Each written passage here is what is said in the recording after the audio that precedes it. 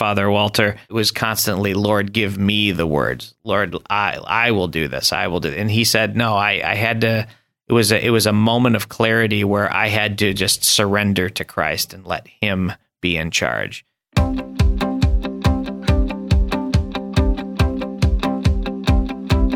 Hello, and welcome to our podcast for college Catholics, where we discuss faith and spirituality from a Catholic perspective. I am your host, Father Patrick Wainwright. Today we will speak about why we encounter evil in the world, why would God allow such things to happen, and how to understand and handle the evil that we will have to face throughout our lives.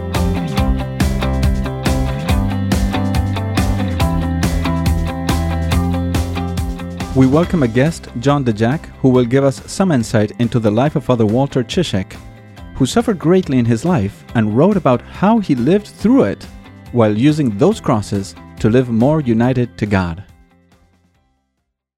God Almighty is the source, origin, and final end of everything there is and will ever be in the world. All things were created by God, and nothing exists that hasn't been created by God, as St. John the Evangelist says at the beginning of his Gospel. All things were made through him, and without him was not anything made that was made. John chapter 1, verse 3. God, who is all-powerful, all-knowing, everlasting, infinite in his being, and perfectly happy in himself, did not have to create the world.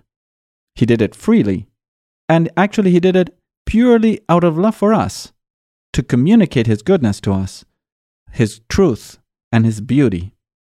And the ultimate purpose of that creation cannot be anything other than the glory of God himself and our well-being. So apart from God and his creation, there is nothing else. God created everything completely and out of nothing. As we say in Latin, ex nihilo.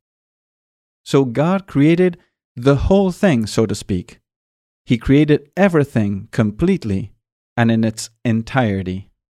He did not use any pre-existing matter to create the world. Therefore, and this is a very important conclusion, everything is good in its being. Everything is good insofar as it is created by God. There is no thing that can be evil in its very self. God could never create something that is evil in its being. Moreover, as the Catechism says in number 57, God is not in any way, directly or indirectly, the cause of evil. What we call evil comes from two sources. On the one hand, the limitations of this material world. For example, some human limitations that we may have, some natural calamities that may happen in the world. And on the other hand, evil is the consequence of the sins of the people in this world. The first evil is what we call physical evil, which in reality is a limitation of the good that God created. And therefore it is something proper to this world, because God did not intend to create the most perfect world possible, but left that for heaven. Now the other evil is the one we call moral evil. We also call it sin. While everything is good in its being, there are some beings who have free will and therefore can choose to do evil. And this is how evil has been introduced into this world. It is the sin of the angels and the sin of man that brings about the worst evils in the universe. In particular, it was original sin, the sin of Adam and Eve, that brought about death, suffering, and moral evil in this world. So God is never to blame for the evil we experience in the world. On the contrary, man is to blame. We are to blame. However, while God could stop every evil from happening. He tolerates some evil. He allows evil, if you want, in order to obtain a greater good, a good that we cannot always see, but we will be able to see it sometime in the future when we get to eternal life and have a perspective of all history of humanity from God's point of view. This is why in this world, we have to trust in divine providence. Trust in divine providence. That is, trust that God has a plan for our salvation, a plan for our good and for our eternal good. As St. Paul said to the Romans, chapter 8, verse 28, we know that all things work for good for those who love God. So it is important to know this and to reflect on it frequently, that God has your back, that God will never forget you, and that God has a good plan in mind for you, even if you have a difficulty or a cross to bear right now, even if you suffer persecution or suffer misunderstanding or suffer some physical ailment or some illness, God has a plan for you, a plan for your salvation and eternal happiness. So to help us understand all this better, today we have a guest with us that will help us understand how to deal with the difficulties we encounter in our life. And he will help us by sharing with us his knowledge about the life of Father Walter Ciszek, a Jesuit, and how he endured terrible evils, and how he learned how to see in all those things the hand of God, and how to sanctify himself in those same crosses. John DeJack, an attorney and educator, will be my guest today. He is the president of Father Gabriel Richard High School in Ann Arbor, Michigan. A member of the Fellowship of Catholic Scholars, he has recently served as an adjunct instructor at the University of St. Thomas St. Paul Seminary's Institute for Catholic School Leadership in St. Paul, Minnesota. He was the founding headmaster of 2 classical high schools in the St. Paul, Minneapolis area, Chesterton Academy and Holy Spirit Academy. Prior to that, he practiced law and served on active duty as an officer in the United States Army 10th Mountain Division. He has taught Latin, Greek, literature, government, and theology in schools in Chicago, Cleveland, the Twin Cities, and Ann Arbor.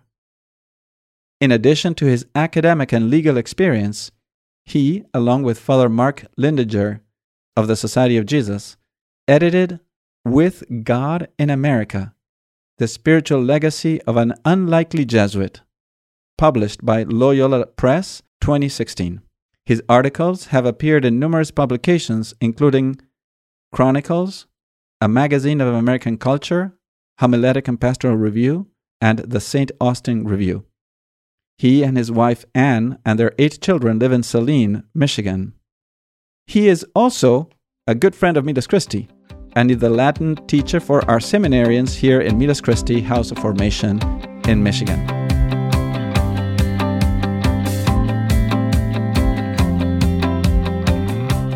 Thank you, John, for being here with us today in our studio. And how are you doing? And any anecdote that you want to tell us about your life and so forth? Father, great to be here. Great to help Miles Christi with this wonderful topic and wonderful subject matter of Father Walter. It's been a great couple weeks. Easter is here. We had our sausage, the traditional sausage at home. Took the kids to Cleveland. Awesome. To the hometown and bought our sausage at our favorite butcher's.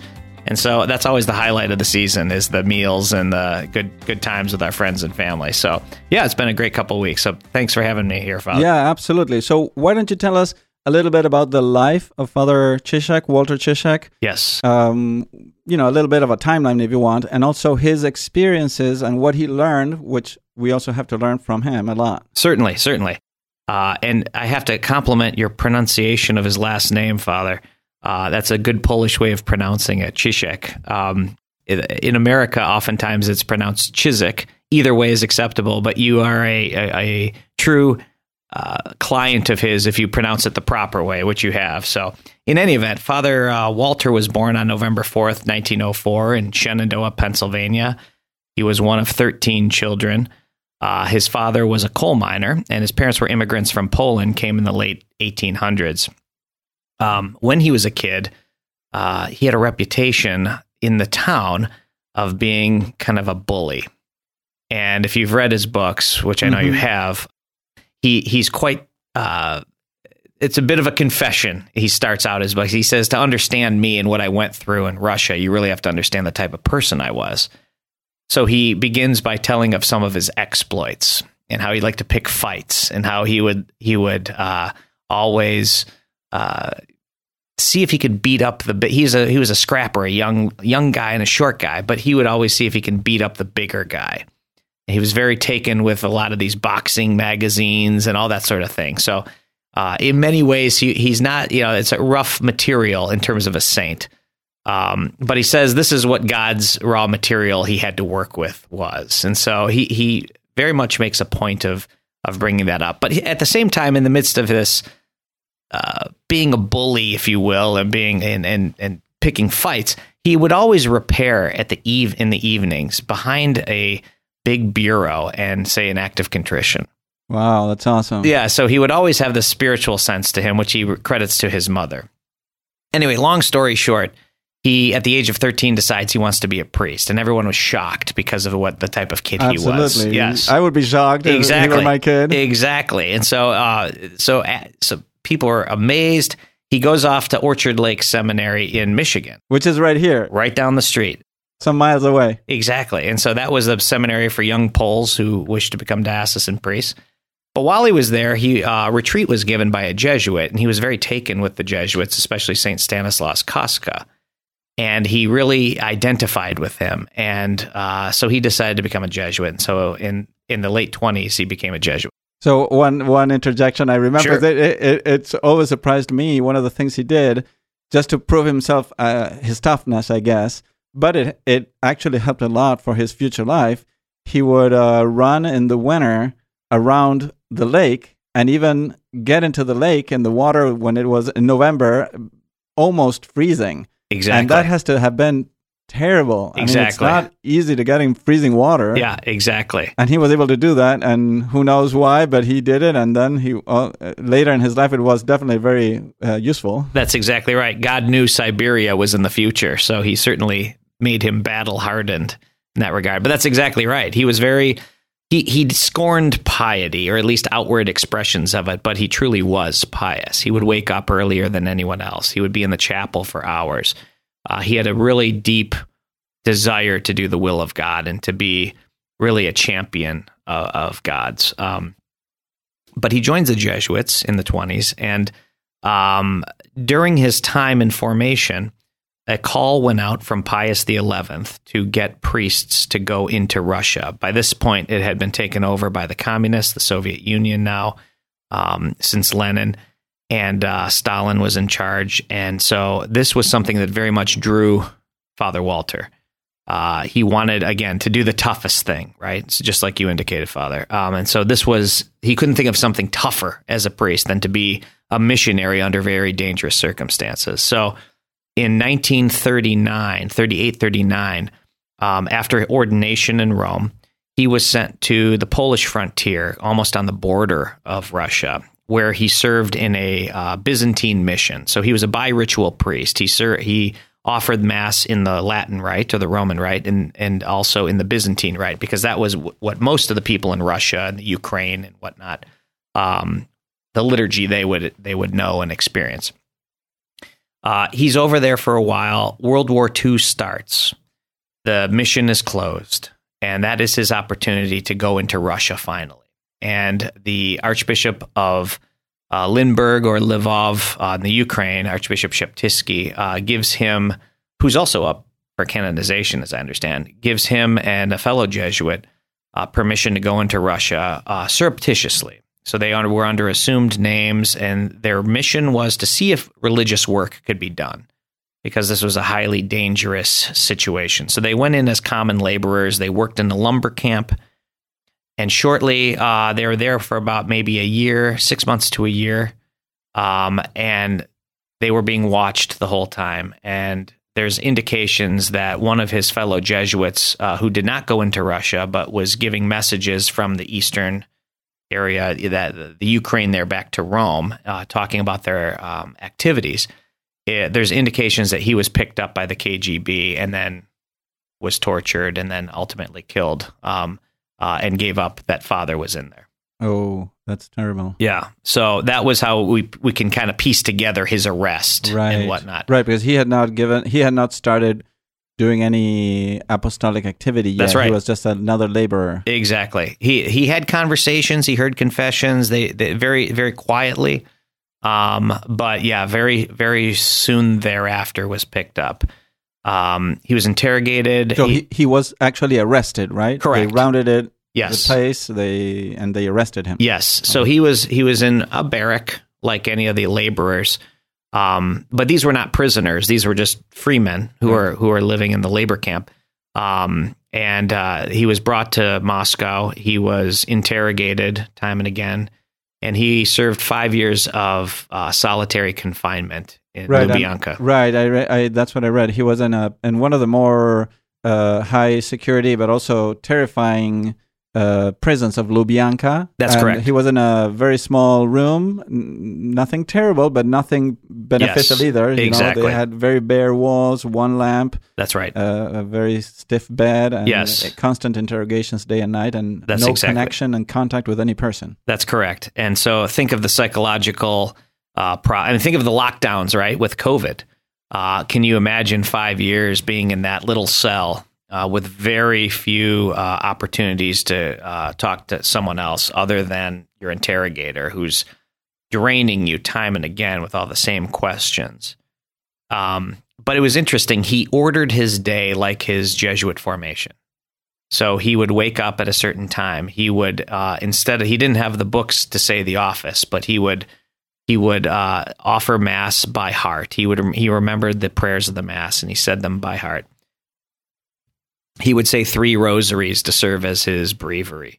He would, and so he kept himself sane through prayer, really. And it was this discipline, not unlike Miles Christi's formation, not unlike the old Jesuit formation, that really kept him going and kept his mind sharp, his relationship with God sharp, and even physically, he would do things that he didn't have to do. He would polish floors. That in more than what the guards would demand, whatnot. But after that 5 years, he ends up. It was a pivotal moment in his life. He was told to sign this confession, and it was untrue. He knew it was untrue, and for the longest time, he held out, and he did not want to. That would be betraying Christ. So they were forcing him emotionally and psychologically to confess that he was a spy. Correct. When he was not. Correct. And he was trying to constantly defend himself. I'm not a spy, I'm not a spy, until... Yes, until he finally broke down. And he thought, he really thought, when he reflects on it afterward and he talks about this in He Leadeth Me, he says, there was too much of me in my prayer. I did not let Christ take over. I wanted Walter Chizik to take over. It was constantly, Lord, give me the words. Lord, I will do this. I will do it. And he said, no, I had to. It was a moment of clarity where I had to just surrender to Christ and let him be in charge. And in many ways, Father was a mystic, as in some of his later writings can attest and whatnot. But that was a very pivotal moment where when he signed that confession, he was very much in a depression for a while, almost to the point of he describes it in He Leadeth Me as it was like testing gold in fire, almost as hot as the fires of hell. But he came out of that with a renewed faith in God and with a renewed surrender in the light of such tremendous evil. Right. I think he speaks about a terrible darkness that took over. Yes. Where he even doubted the existence of God because of the evil that he was enveloping him. Right. Until he had a sort of conversion where he recognizes it's a lot of me, and not God. Right. I'm doing this. I'm putting myself ahead of God. Right. And now I need to put God first. Right? That's right. I need to trust Him entirely, give myself entirely to Him, and He can do great things in spite of my weakness and my poverty. That's exactly right. You've hit the nail on the head, Father. And it's interesting to speak of this priest having a conversion as a priest, right? Or as a what one would expect to be a fully formed religious, right? But that is more proof of the constant need for conversion as a lifelong project. It's not that we are saved once and that's it. It's a constant battle. But after that time, there's tremendous peace when you read the story. When he's faced with evil, the threats of death and whatnot, there's a serenity, there's a surrender that he is letting God take over, and that's one of the great lessons that he teaches us. After he's released from that solitary confinement, he's convicted on this intent to subvert under the Soviet code, and so that is 15 years imprisonment in the Gulag. And he goes up to Norilsk, which is a very northernmost town in Siberia, where he engages in manual labor and whatnot. Right, I read that it's 10 degrees north of the Arctic Circle. That is correct. That is correct. So he's freezing temperatures. Yes, round. His swimming in the lake at Orchard Lake was probably a bit balmier than the temperatures up there. But he's there for quite a while, and he meets up with fellow Catholics, and he begins apostolic work there. Some of the fellows prisoners actually gave testimony for his cause for canonization, who were with him up there, and there's some amazing stories. He did most of his work up there, and then he was limitedly released. He had served his time, but he could not leave Russia. He was not allowed to go to the major cities like Moscow, but he was able to go to these various other towns, hold jobs, and interestingly enough, the last bishop that was or consecrated by John Paul II before he died was a man whose parents were German Gulag survivors of the Soviet Union, and who was baptized by Father Walter. Wow, that is awesome. It's a tremendous story. And so he was up in Norilsk, and this bishop to this day, he's a bishop in Uzbekistan, and his name is escaping me. I apologize, but I think he did he's in a documentary about Father Zizek, right? He must be the one talking. He very well may be, but he has a little cross that Father Walter gave his family when he was baptized. But It's a tremendous story about him baptizing in secret because of the Soviet the enforced atheism. Right, and also the freedom that they gave him within Russia was a very, very coerced or limited freedom. He had to constantly be reporting to the KGB. Correct. Wherever he went, every movement he did. So that's right. They had complete control of what he was doing, how much he was doing, and where he was doing it. Yes, exactly. And even so, in the midst of that, since we're in the Easter season here, one of the celebrated moments was the Easter of 1958, where he was in Norilsk and he celebrated the vigil with great pomp and circumstance, and hundreds of people would surround in violation of the law. And that's what forced him to move out. The KGB came and said, enough of this, and they moved him to another city, and ends up in this town called Abakan, where he stays for a while as a mechanic, before he is then brought back to the United States in exchange for Soviet spies. So he arrives back. So that's 1963, right? Correct. Columbus Day, 1963. Maternity of Mary is when he left under the old, in the old rite. The Maternity of Mary is celebrated on the 12th of October. And he was always, there are pivotal moments in his life where Our Lady appears and that sort of thing. And so he always celebrated that day to the masses of that day with great thanksgiving to her for her protection. But he comes back to the United States, and it's a time where he primarily was a retreat master, spiritual director, and it's really there that I see his sanctity coming out. Russia was almost another seminary for him. And so his openness to all people, his counseling, his spiritual advice, and and coming at a time where there's great tumult in the church with the Second Vatican Council and the aftermath of it, where people misinterpret what Catholic doctrine truly is. He was a rock in the middle of the very raging seas up until his death on December 8th, 1984. And so the book that I had the privilege to help edit was one that was focused on his life back in the States, and included in there advice he gave to people on the very issue of evil that you're talking about here, Father. How to leave evil to God. He will take care of it. You stick with God. And even in the midst of sin, your faith is such that you can still cling to God, and he can inspire you to return to him. And so I think he gave that type of confidence to people to not stay in their sin, but rather to, through the gift of faith, return to God. And he always saw the human life as this battle that is raging for souls, the world, the flesh, and the devil on the one hand, God on the other. And for people who have faith, they will always be triumphant if they stick with God.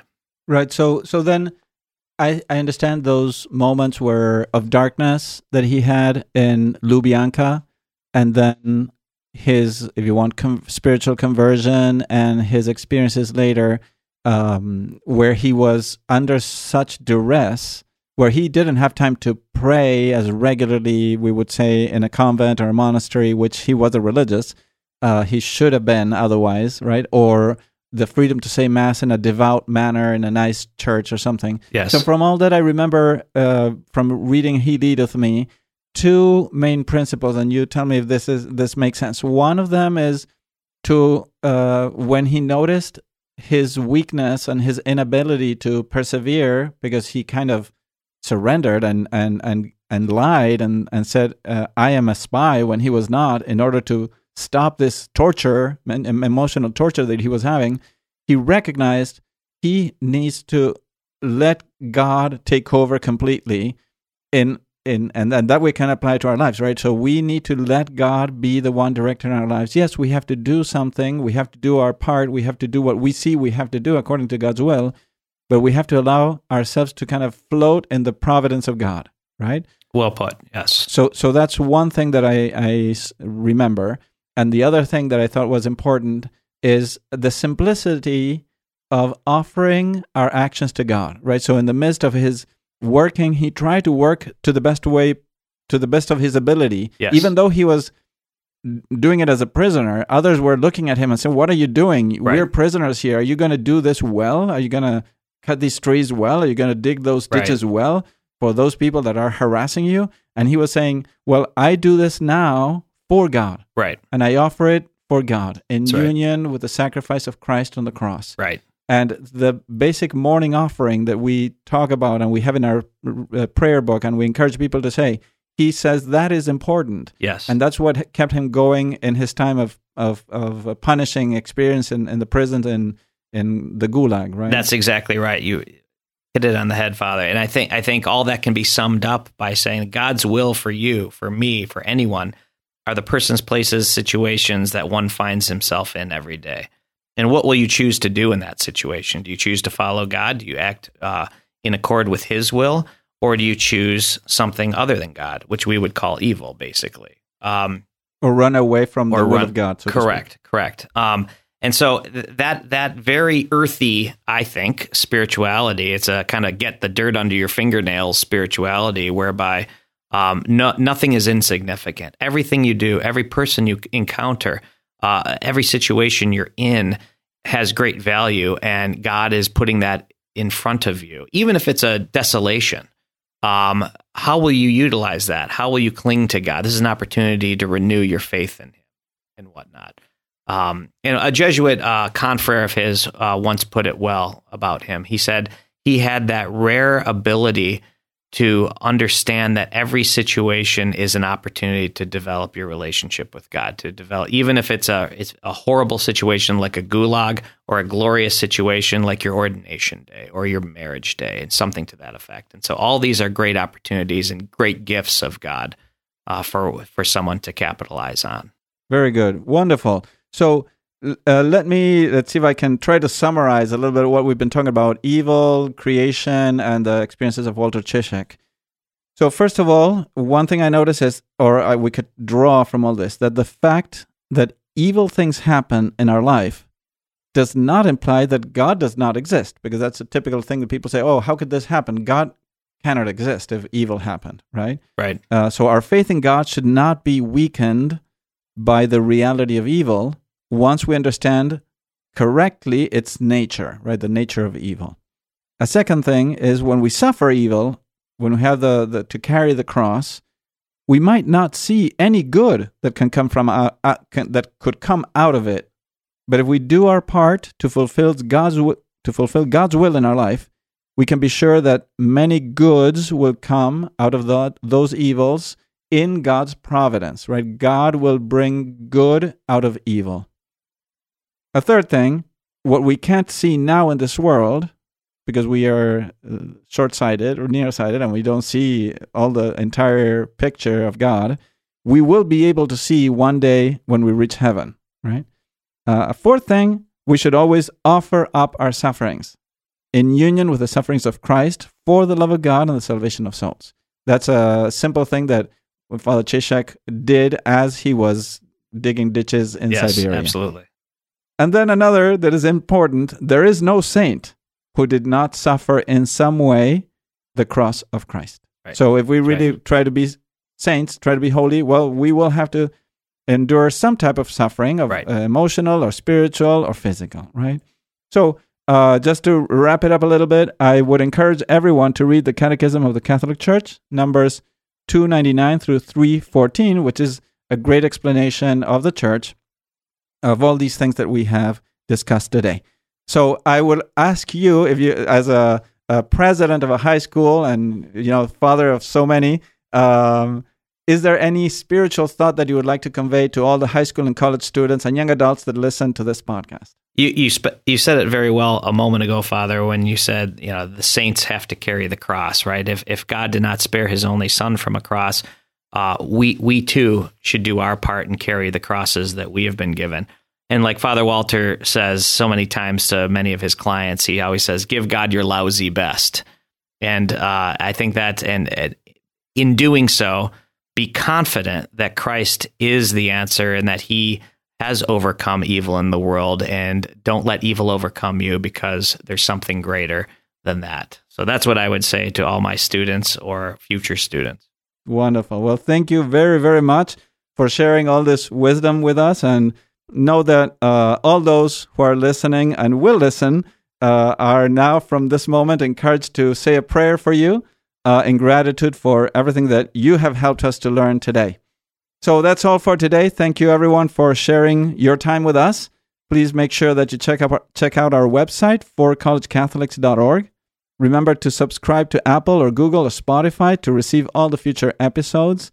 And if you like this episode also, please let your friends know about it and consider writing a positive review. So thank you so much, and we'll see you next time. May God bless your day.